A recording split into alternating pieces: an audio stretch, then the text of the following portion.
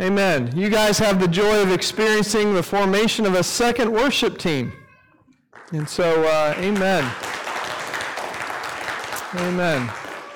So glad that Emily and Tommy have been sent to us and participating and just enjoyed worship this morning. I need to bring some clarity to something that was shared last week. My dad and Gilda had shared about the 242 groups and 55 plus and other things. And one of the things they talked about last week was the life groups, and the life groups meeting at 10:30. They were really clear first service. Second service, they weren't as clear. So I got word of some confusion, so I just want to bring some clarity. Although there's going to be a life group going on at 10:30, we will continue to have a 10:30 service.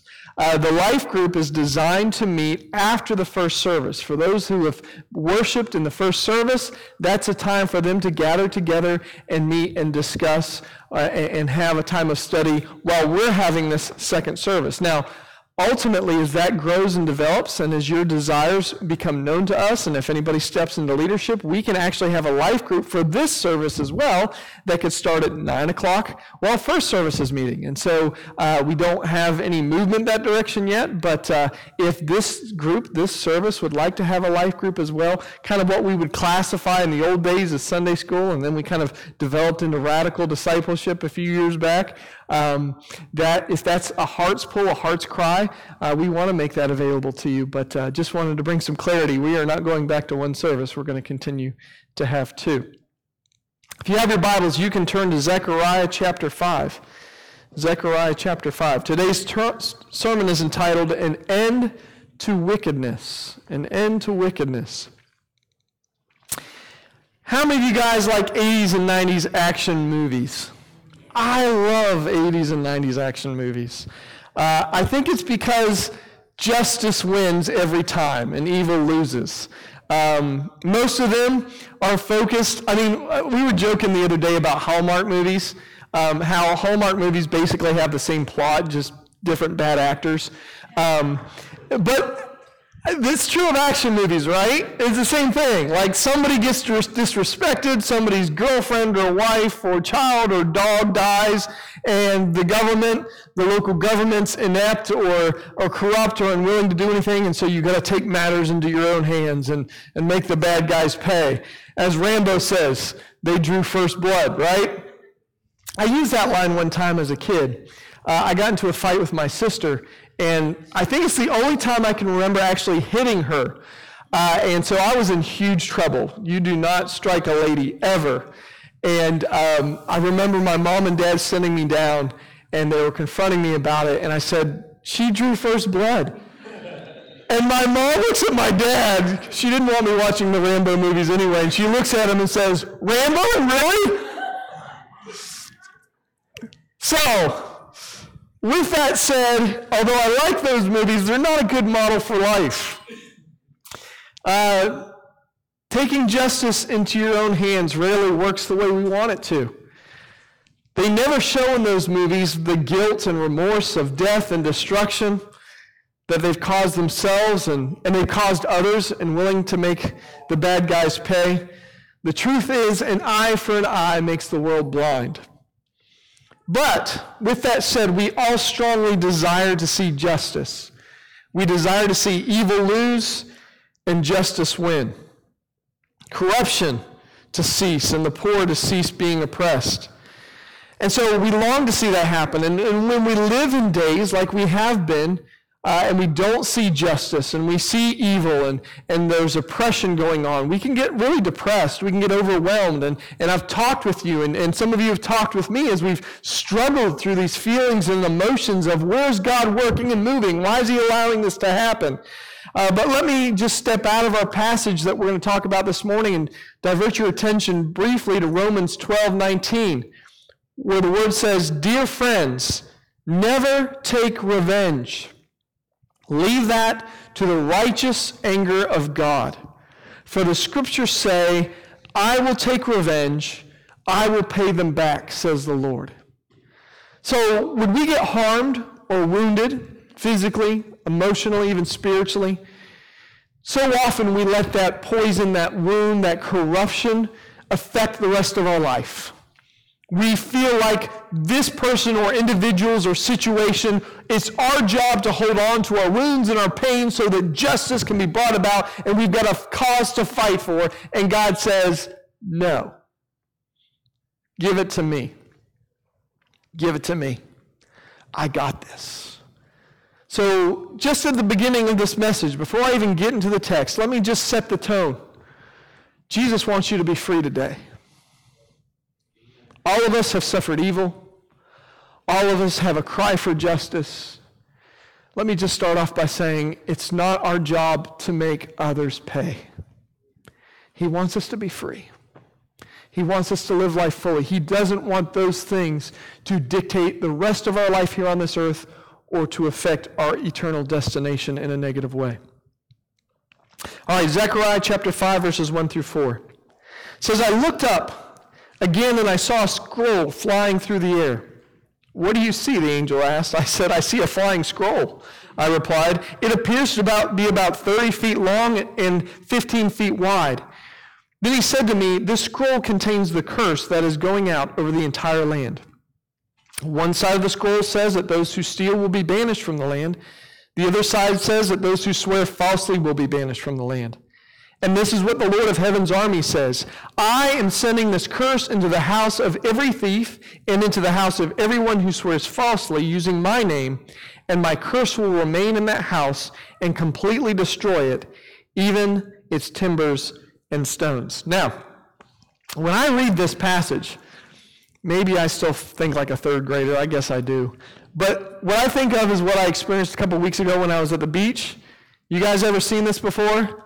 The airplane signs, right? Where you're at the beach and you're hearing the wind and the waves and seagulls and all the rest, and all of a sudden you hear a propeller, right? And there comes this biplane or whatever else with a 30, 40, 50-foot sign, and it has messages like on it, like it says, eat at Joe's, or 20% off at Sensations, or like this one that says, Kate, will you marry me? Why do they do that? Because a message in the sky gets your attention. A couple of years ago, we went to Disney World, and someone used a plane to write Jesus Saves in a smoke cloud left behind the plane. As you can see in the picture, I only got Isis, but it did say Jesus Saves. Why would someone take the time to create in the clouds smoke that forms the words Jesus Saves? Because it got people's attention. Maybe someone that day had prayed, I need a sign that you live, God. I need a sign that you can save me. And that person was being obedient to the Lord and says, here you go. Let's try our best this morning to step back 25 centuries. I know that's hard. But 25 centuries ago, man did not fly. It wasn't until, 100 or so years ago that the Wright brothers did it. So when Zechariah is seeing this flying scroll, and the angel says, what do you see? He's really saying, I see a flying scroll! Like it's not something common or ordinary like it would be for us. This is huge. At this time, only the things that flew were the things God designed to fly, like birds and bugs, and we know not all birds can fly, but that's what he was used to. So a message on a scroll flying through the sky would be completely foreign to a person like Zechariah. But the reason behind it is the same reason why planes fly messages at the beach today.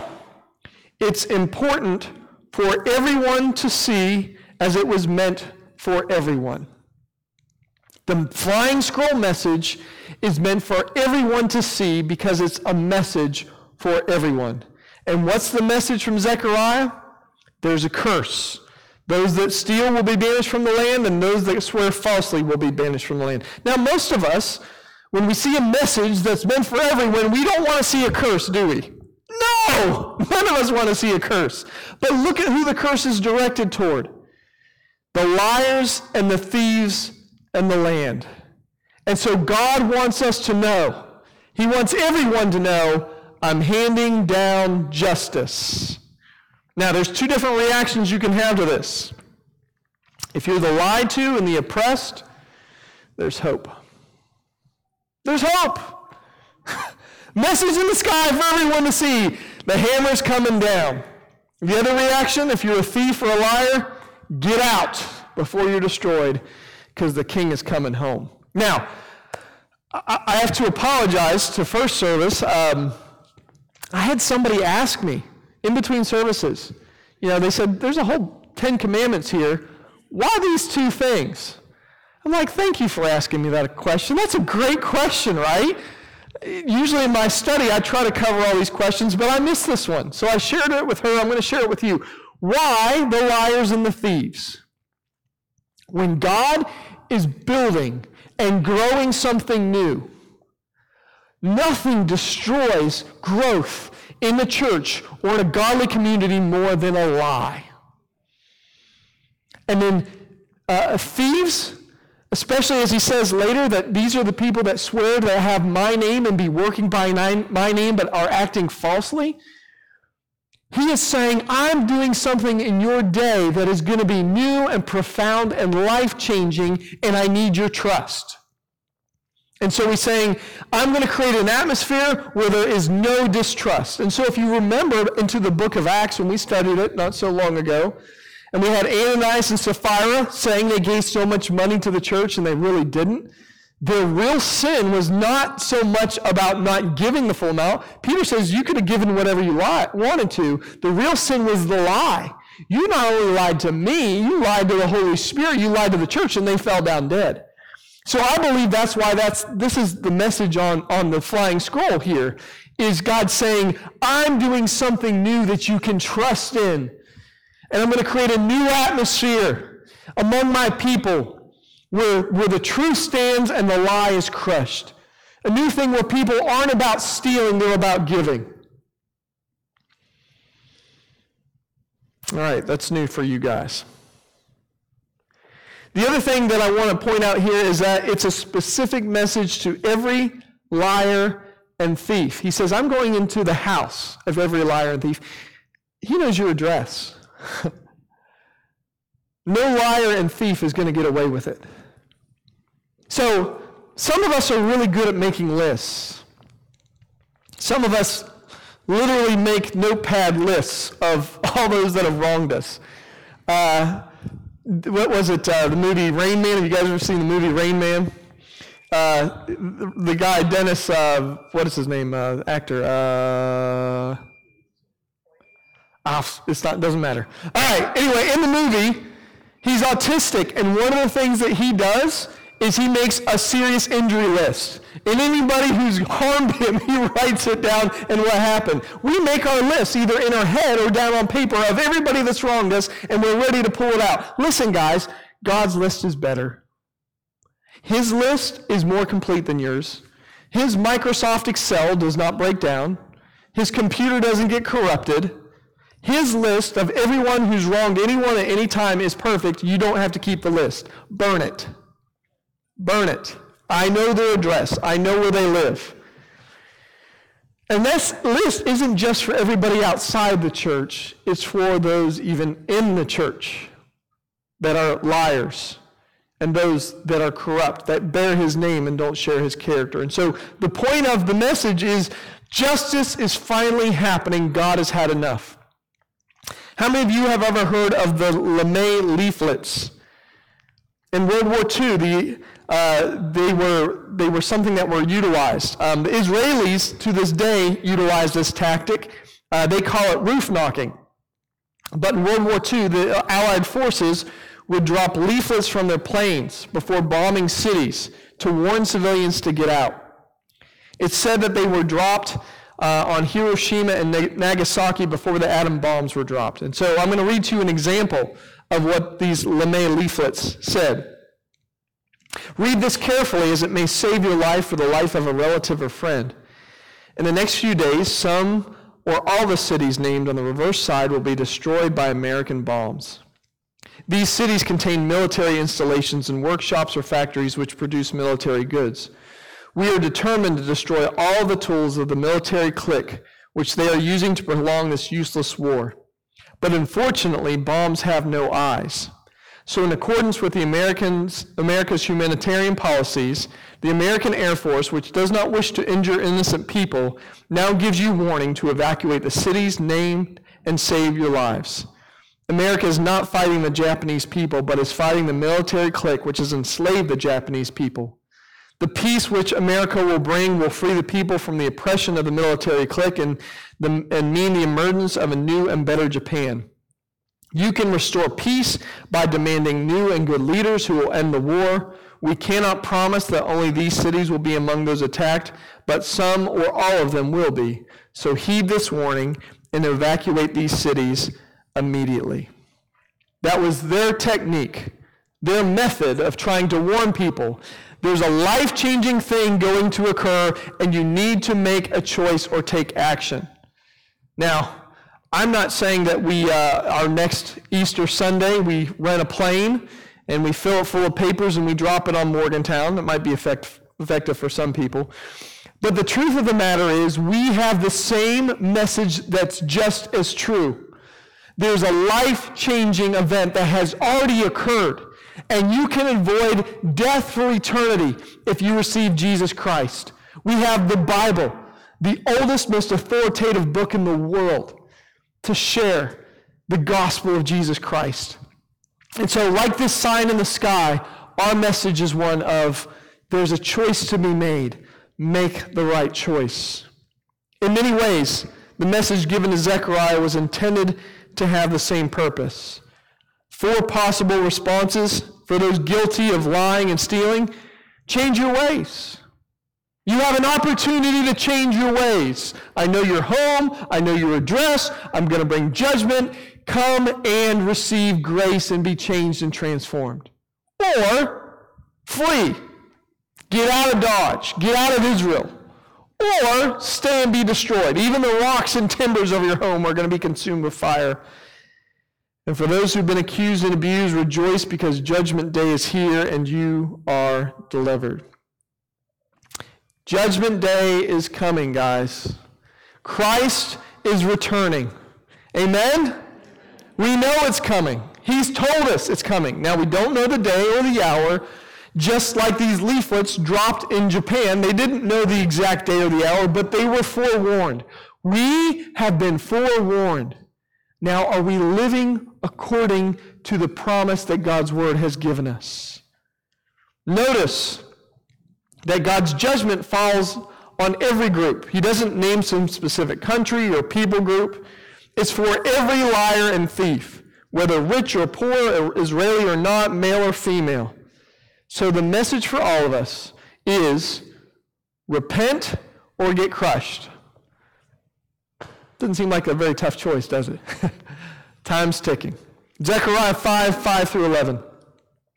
Then the angel who was talking with me came forward and said, "Look up and see what's coming." "What is it?" I asked. He replied, "It's a basket for measuring grain, and it's filled with the sins of everyone throughout the land." Then the heavy lead cover was lifted off the basket, and there was a woman sitting inside it. The angel said, "The woman's name is Wickedness," and he pushed her back into the basket and closed the heavy lid again. Then I looked up and saw 2 women flying toward us, gliding on the wind. They had wings like a stork, and they picked up the basket and flew into the sky. "Where are they taking the basket?" I asked the angel. He replied, "To the land of Babylonia, where they will build a temple for the basket, and when the temple is ready, they will set the basket there on its pedestal." Once again, this message is delivered from the sky, and what we've established already is that when it's done in the sky, it's meant for everyone and all to see. That's the point of the sky message. And so Zechariah sees a basket designed to hold grain. It's got a heavy lead lid on it. He's told by the angel that it holds the sins of all the people, and when they lift the lid up, what do they find? This symbol of sin, this symbol of awful wickedness, and it's a woman. A woman. And the angel says her name is Wickedness and pushes her back in the basket, and it's flown to Babylon. So, we who are reading the Bible through a year or 2 years, and we get to a chapter like this, we read this and we think, what is this? I don't know how to interpret this. What's going on here? So I'll do my best to help you with it this morning, okay? What in the world can this mean? Well, first off, the basket was meant for grain. But in the basket is no grain.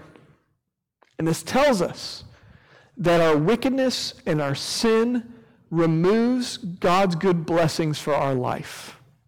Our sin not only affects us, it affects others, our families, our friends, our coworkers, and it affects the land. And so I tell my kids all the time, I say, I want to bless you. I want to give you every good gift, but it's your choice. If you choose to sin, then you must receive the consequences of your actions, which is a penalty. But as a father, I want to give you good gifts. Guys, if you have lingering sin in your life and you're wondering why there is a lack of blessings, your sin affects God's ability to bless you. A basket meant for grain is filled with the sins of the people and wickedness. The second thing, why a lead lid? I researched this. I learned a lot of things. Lead is a natural byproduct of smelting silver. This was not a common lid for a basket of grain. So, you would need a culture rich enough to have silver, rich enough to have enough lead that they could use lead for purposes such as covering grain. And so this heavy lid would be meant to protect what was inside or keep what was inside from getting out. And so the greatest producer of lead in the classical era was the Roman Empire. And the Roman Empire would help to bring about the end of some of the wicked practices of the previous empires. So the inclusion of this detail tells us that there is coming an empire of great wealth and power that would bring devastation and destruction, wickedness, help remove it from the land, and send it to Babylonia. Now, the greatest thing that we know that happens during the time of the Roman Empire is the Roman roads. No. The greatest thing that happens during the Roman Empire is normalization of Greek culture and language. No. It's the coming of Jesus Christ. And Jesus comes during this time period. The greatest rule and reign of all time that is occurring right now, and he will cause wickedness to leave our land. Amen? We got a lot out of a lead lid, didn't we? Why was wickedness represented with a woman? Well, the first 10 chapters of the book of Proverbs represents wisdom as a woman, doesn't it? But folly or the adulterous woman also represents sin. And so wisdom is represented as a woman, and our sin and folly is represented as a woman. And so the thing about wickedness is it doesn't take control in your life because it's ugly. If we knew wickedness for what it was, we'd all be like, no, I don't want that. I don't want to be a part of that. I don't want that in my life. We allow sin and wickedness into our life because we're attracted to it, because it's appealing. We want it. And so God compares Israel's obedience, even throughout the Old Testament, multiple times, or lack of obedience, to adultery. So it's not strange that wickedness is represented by a woman, because sin and wickedness seduces us. It causes us to desire it more than every other good gift that God has for us.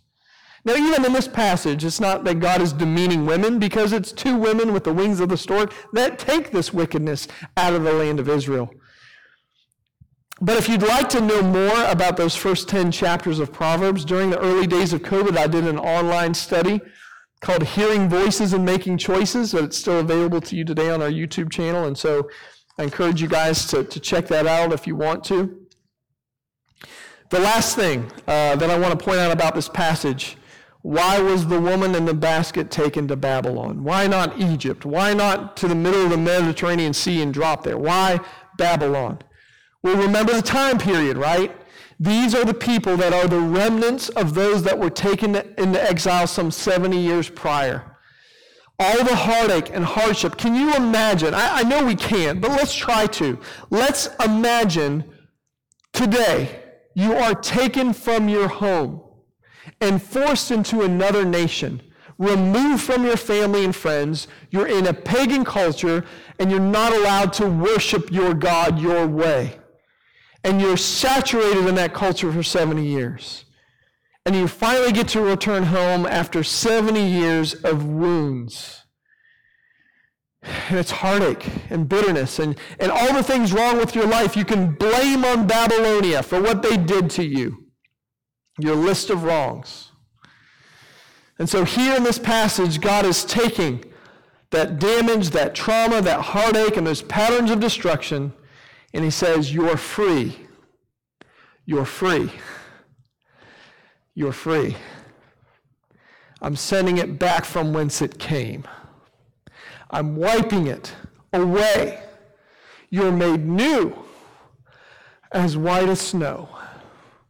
It's out of here. The poison in their veins is gone. So, let's look at this.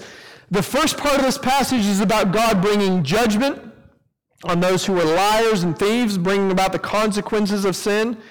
But we know that's not the core issue, right? The core issue is something much deeper. You can punish people for their wrong actions, but you don't change their heart. That's why you can't legislate morality. You just can't do it. For my children, as I mentioned earlier, when they sin or do wrongdoing, there's a consequence for their action. There may be timeout or spanking, or they may lose a privilege or whatever else, depending on their age and what works for each child. But I know deep down those consequences for those actions won't fix their real problem. Their real problem is a heart issue, a heart that's rebellious against God, a heart that wants to do its own thing, even though they know the consequences of their action could be negative. And so here at the end of this chapter, he's showing that not only is he punishing the sinful, he's making a way for the people in the land to be free from wickedness like never before. And instead, he's taking that sin, that wickedness, he's returning it to Babylon, and once it reaches Babylon, they're going to worship it. They're going to set up a temple toward the wickedness and glorify it. And guess what happens when people glorify wickedness? They're going to receive the fullness of their choices and consequences for their actions. And God says, let me deal with Babylonia. Let them in due time receive what they've chosen. But for you, you can be free. And that lead lid says, in the time of Christ, when Jesus died and rose again, he made a way for us to be free from that sinful nature. We can now have victory through Jesus Christ to face the temptation, and we're all going to face temptation. Temptation is not sin. We're going to face temptation, and we can stand in victory and truth and have life. We need to believe that this message is for us today. And let's not forget that we are survivors ourselves. We are survivors this morning, and we are survivors not of someone else's sin, but of our own sin. Because of God's grace and his patience, we are here today. And so as much as we want God's justice and judgment to fall, thank God it didn't fall sooner, right? Because God has been gracious to us and patient with us. Today, the message has been written in the sky. God's justice is coming and his judgment will fall. And so, first of all, our reaction is we need to repent ourselves. Now, some of us need to start our journey with Jesus, and that starts with initial repentance. God, I know I'm a sinner. I know I can't do things on my own, and I give you my life. I accept your death for my death, and I want a new life with you starting today. But the process of sanctification in a believer is that the Holy Spirit will continue to show us things in our life that the patterns of sin that have been there for a while, or sometimes we adopt new things, right? We get new habits. We get new thought patterns that aren't glorifying to God because we live in a fallen world. And so the process of that sanctifying work is for us to perpetually ask Jesus for forgiveness of our sins. Even the sacrificial system was set up for unintentional sin, where in our prayer time, whether it's in the morning or night, in the middle of the day, you can say, God, Please forgive me when I have sinned and harmed somebody unintentionally. And please forgive when I've harmed somebody intentionally. God, refine me. Make me more like you. And so as Christians, we don't live like, oh, I sinned again and I'm going to hell. Relationships don't work that way. But when you develop a pattern of doing your own thing and not hearing the voice of God and not allowing to penetrate your heart, that's when you're in risk of moving away from that relationship. But this call of ours is a call to a daily walk of pursuing him and a walk of repentance, of allowing him to wash us perpetually in the word, and you'll grow, and your battles won't be the same, and you'll discover that you're a different person. I truly believe that the overturning of Roe versus Wade is going to bring blessing to the states that value life. I really do. I believe that crops will grow, we'll have health in our wildlife. I believe that God's blessing is going to pour out on us in a unique way. The scriptural foundation for this is found in Genesis chapter 4, where Cain kills Abel, right? And God says, your brother's blood cries out to me from the ground.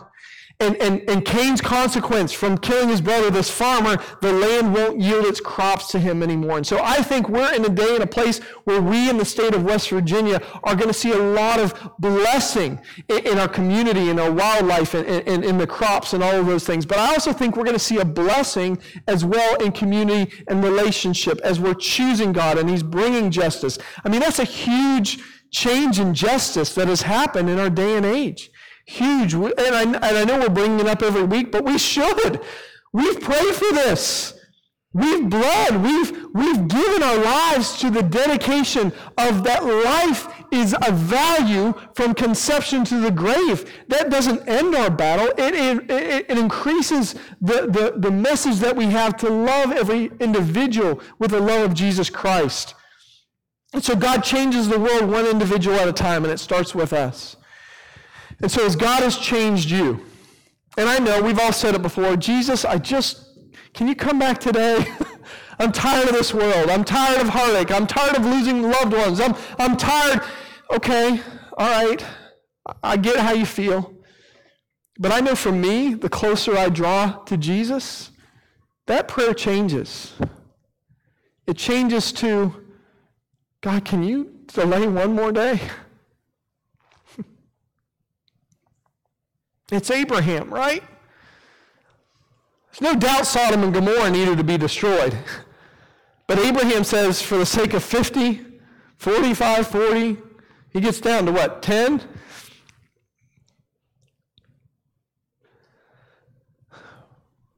The point of the message is,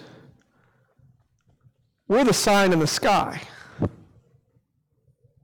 We're supposed to be the sign for everyone, everywhere, for everyone to see. And it's not just a curse. Yes, the curse is part of it. We got to tell people about the curse because the curse will cause them to live forever in damnation. The flip side of it is grace and love and truth. And so yes, we're on a timetable. Judgment's falling. The flyers have fallen from the sky. Instead of them falling down, we've seen the resurrected Christ ascending to heaven. And he says, I'm going to come back the same way. Our urgency now is for all those who are lost and dying, who don't know the truth, to hear the truth from our lips. In love. In love.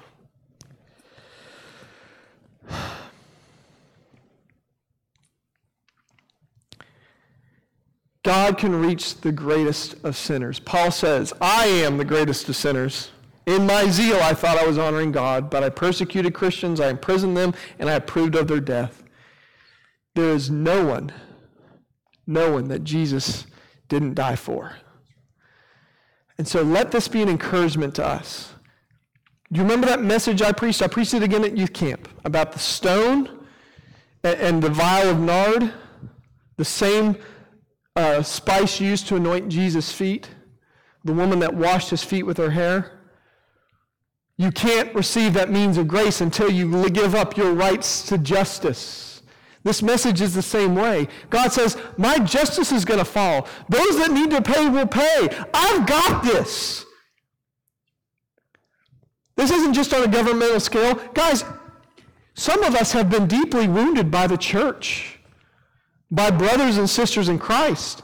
And we as Christians, we don't know how to handle that. Well, Scripture helps us out with that. Because look at Saul and David. Saul, the king of Israel, God's anointed one. His father-in-law goes nuts, wants to kill his own son-in-law, chases him all over God's good earth. Meanwhile, David is helping people, feeding people, fighting Saul's battles from invading forces in the Philistines, and Saul just wants to kill him. And when David has an opportunity to make him pay, what does he do? He cuts a corner of his robe and then has to apologize for it. And then when he gets the news that Saul has been killed, the messenger gladly says, hey, your enemy's been killed. I killed him myself. He asked me to. You know what David does? He has that man slain. How dare you come to me with news of Saul being killed? That was God's anointed. How can a guy like David, knowing he's the next king, have that kind of love to a guy like Saul because he shares the heart of God? That says, I'll live in caves if it means you have a chance to get right with God. I'll face hatred and spears thrown at me and all the rest. I'll ignore all of it so that you have a chance to experience the love of Jesus Christ. See, that's the call of a Christian. When we know that God's going to bring his justice and he keeps the record of wrongs and we don't need to, then we're free. And instead of being poisoned and changed and looking like those that hurt us, he enables us to be people who are banners in the sky, vehicles of love, and revival breaks out. Holy Spirit fire. Jesus, let us receive this message today. I hear you, Lord. You're telling me to shut up. I'm going to do it. Do your work. Help us to respond. Amen. Worship team, if you'll come forward and lead us.